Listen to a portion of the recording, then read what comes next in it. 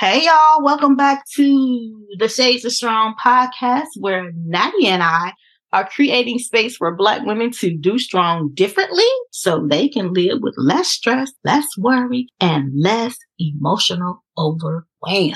Hey Natty, how you doing? Hey. Oh, I forgot to say, I'm Cheryl. She's Natty. Hey.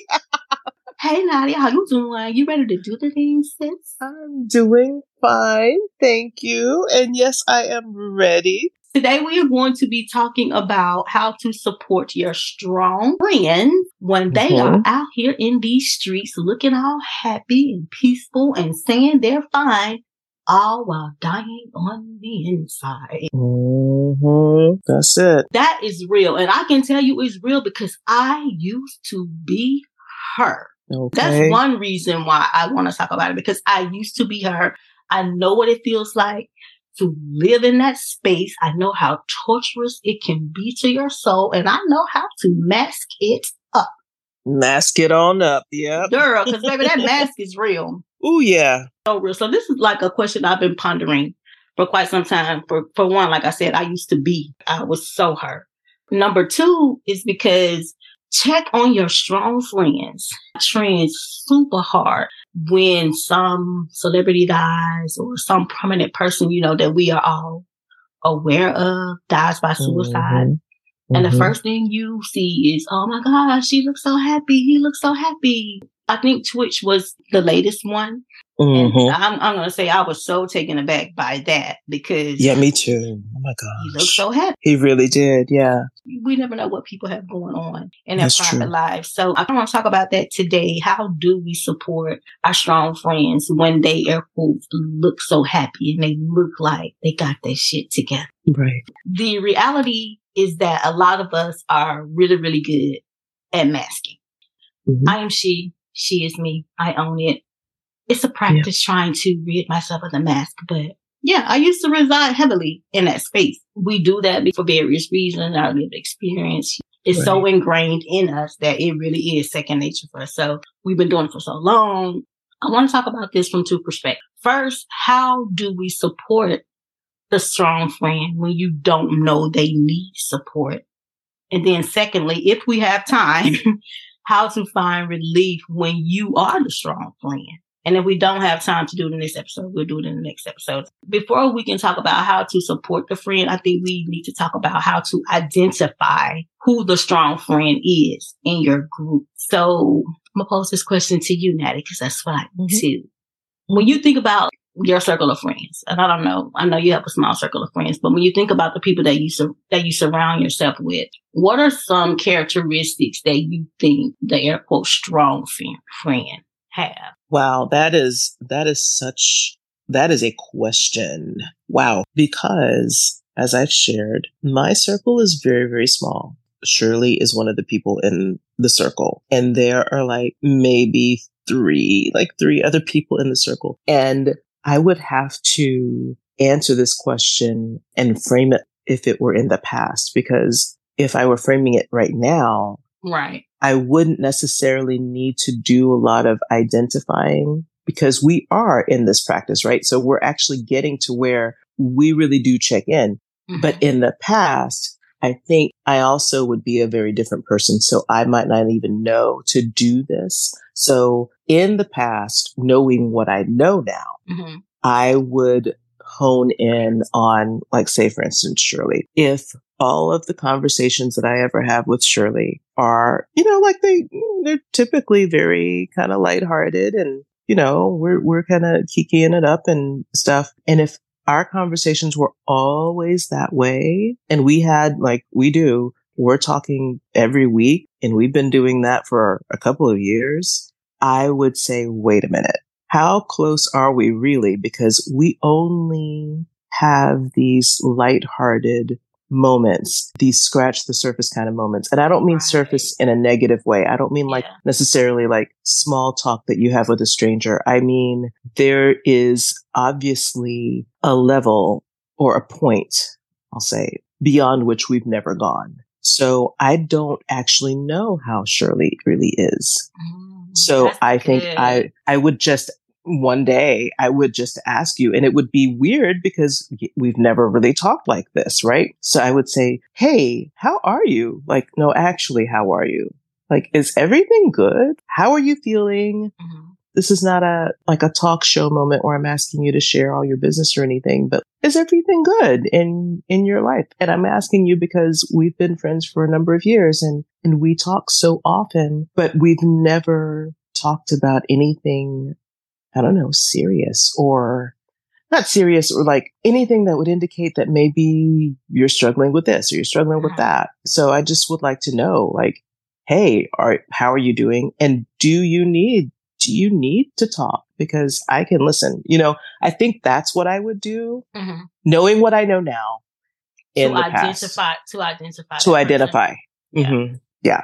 I think that's very good because it was actually on one of my things on the list as well. And again, because I'm a strong person in whatever group I've been in, with the exception of this friendship that Natty and I are in, because again, we're doing the work.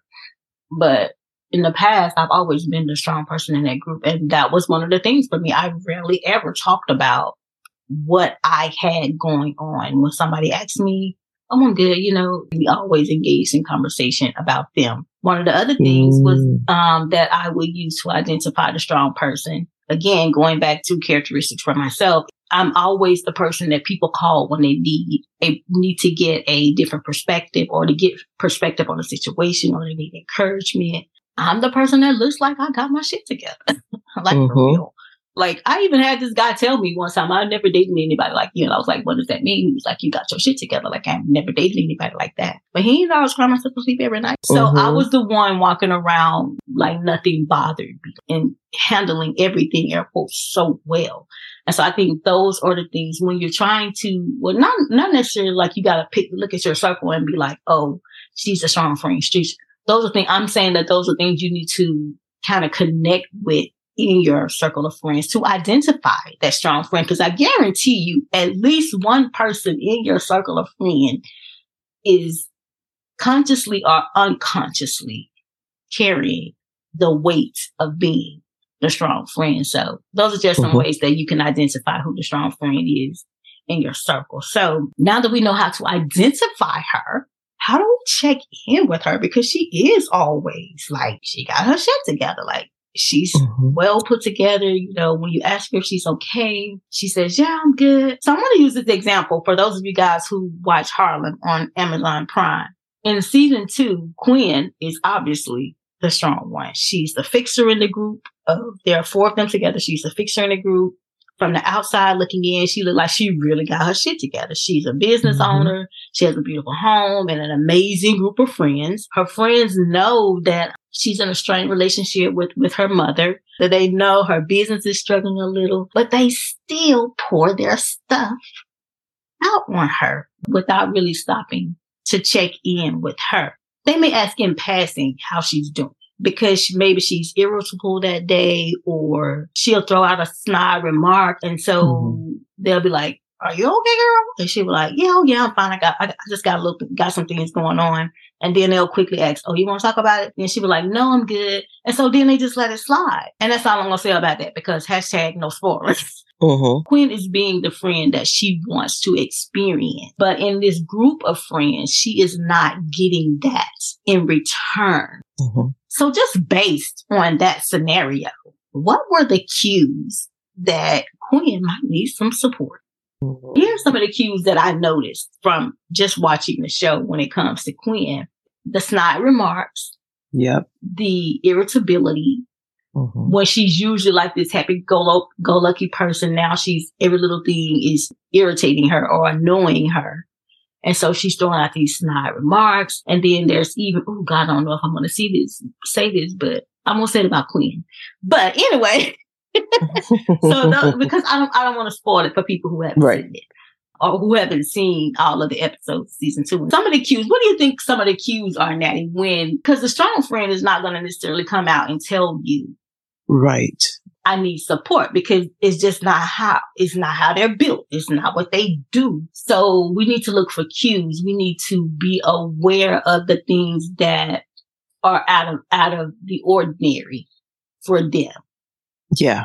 Yeah. And I hate to use people who die by suicide as an example, but I will venture to say there were cues and there were signs, possibly, that said he or she is acting a little strange. And perhaps, we blow it off and we say, oh, it's not. He's just having a bad day or she's just having a bad day. So what are some cues that we can look for? I mean, if it were me, Natty, what would you look for?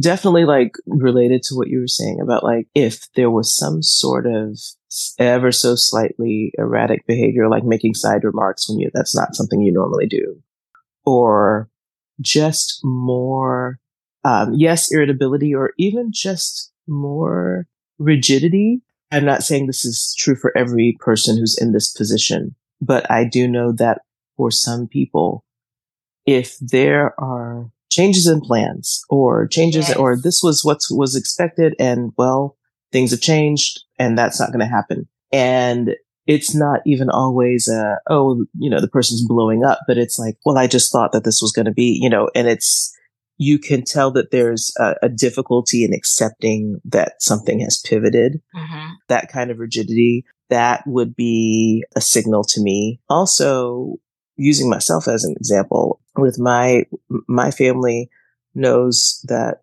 sometimes something might be wrong if I'm quiet. Now I'm quiet anyway.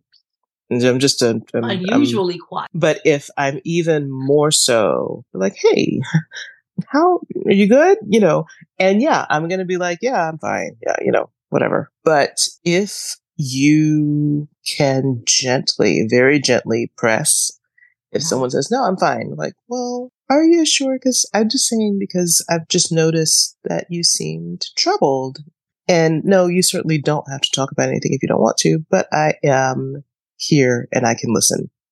That way you're not prying and you're not trying to force them to do something they don't want to do, which is probably taught, but you are letting them know that you do see them. You do see that something isn't right and that you're available. So unusual quietness, being extra rigid, any kind of slightly erratic behavior, more incidents of maybe isolation. Like, oh, well, I haven't heard from them in over a week. Now, some people, like, again, I'm this kind of person. You might not hear from me for a week and a half or whatever. It's okay. It's just life. And it's not because I'm necessarily in the dumps about something. But if someone is usually contactable or is contacting you and then they're silent for an unusual amount of time, whatever is unusual for that particular relationship, those would be cues to me. I agree. Can I piggyback on something else that you said? You absolutely can. You brought up Quinn, and then I thought of a different example, and I was like, well, that's not really going to work because that's a family, that's not a circle of friends. And then I thought of another example. I'm like, well, that's also not really a circle of friends. That's a work environment, but I still think they're both good examples. So I'm just going to mention them. Yeah. The first one is Terry in the movie Soul Food. Oh yeah. She was played by Vanessa Williams. Yeah. And I would watch Terry's money. Oh my gosh. Like Terry was the fixer, even though she did this, whether she wanted to be or not. Yeah. Everyone looked to Terry. Everyone turned to Terry. And when Terry finally blew up, everyone looked at her like she was crazy. But it's like the whole family has been leaning on Terry. Like no one has talked to Terry and asked Terry how she was doing. They just expected her to be there for them to lean on. So yeah, that's that. And then the other example I thought of was on Abbott Elementary. Barbara Howard, like there was a whole episode. Yeah, there was a whole episode. The fire drill episode. Yes. And I'm like, oh my gosh, and also because she's a different generation. She's older than us. So she's a boomer. And she has her ways. And one of her ways is, no, we don't talk about things. Right. We're not going to get mired in our feelings because we need to get on with life and we need to get on with the business of what we need to do and doing our jobs and all that kind of stuff. Absolutely. And no one ever really knows what's going on. So when she's like, oh, this thing that happened with my loved one, I'm also trying to be non-spoilery. in case people Right. haven't Yeah. watched it or Yeah. want to. Yeah. Exactly. It's like, well, girl, if I had known that, that makes all the sense in the world. Why didn't you say Right. so? Exactly. Because she was never going to say anything. With both of those examples, it took like kind of like an extreme moment for people to be like, hey, are you all right? Are you Are okay? you all right? Yes. When people could have been steadily asking. She was exhibiting some of those signs that you just mentioned. Mm-hmm. Yeah. So I think the important thing is in answering the question, how do I support the strong friend when she's saying she's okay, recognize the cues. Some of the signs that Natty mentioned, and I'm going to try to list them and then add in some of mine. If I'm not mistaken, you said she's missing from like social events. I think you said that. Mm-hmm. The snide remark. Yeah, like the isolation, the rigidity. And then there's also the sign she's suddenly busy. Mm-hmm. Busier than usual, because the strong person is usually always busy, but busier than usual. To distract themselves probably from what's going on. To keep from thinking about the thing. Yeah. The thing that's whatever it is that's going on. Another one that I want to mention is maybe like some major life transition has happened and she's going on with her normal life, ignoring the thing that has happened. It could be death. It could be just some type of tragedy. And she's just going on with her regular life, acting like this thing. We can't stop. We can't stop for this. We have to just keep going. We just got to keep going. Also, if this person usually does share parts of themselves with you. Like she's a little bit vulnerable with you, but now suddenly she's not vulnerable at all. Mm-hmm. That's also a cue. Yeah. What about social media? Like these pictures you see, like everybody just cheesing away. Yeah. Like if she seems abnormally happy, it might be time to check in. Or if she's trying really, really hard to convince you and other people that she's happy, it might be time to check in. Yeah. Maybe stop by without call. Mm-hmm. When she's anything like me, she don't like that, but she will let you in if you stop by. And there are different ways now to even stop by, right? Because I'm also that kind of person. I'm like, if somebody knocks on my door and I wasn't expecting nobody, I ain't opening that damn door. I don't know who that is, But there are ways. There are many ways to stop by in someone's life. I have gone from being someone who, as a teenager, was the typical teenager and talking on the phone for hours to where I barely want to ever talk on the phone now. Yes. But I will text. Mm-hmm. I will voice text. I love doing that. I love kind of keeping that thread of communication open. And that's a way to very, very gently check in and stop by. And then if you don't hear and you're concerned, then maybe it might warrant a physical visit. Yes. Yeah. If a phone call doesn't work and that sort of thing.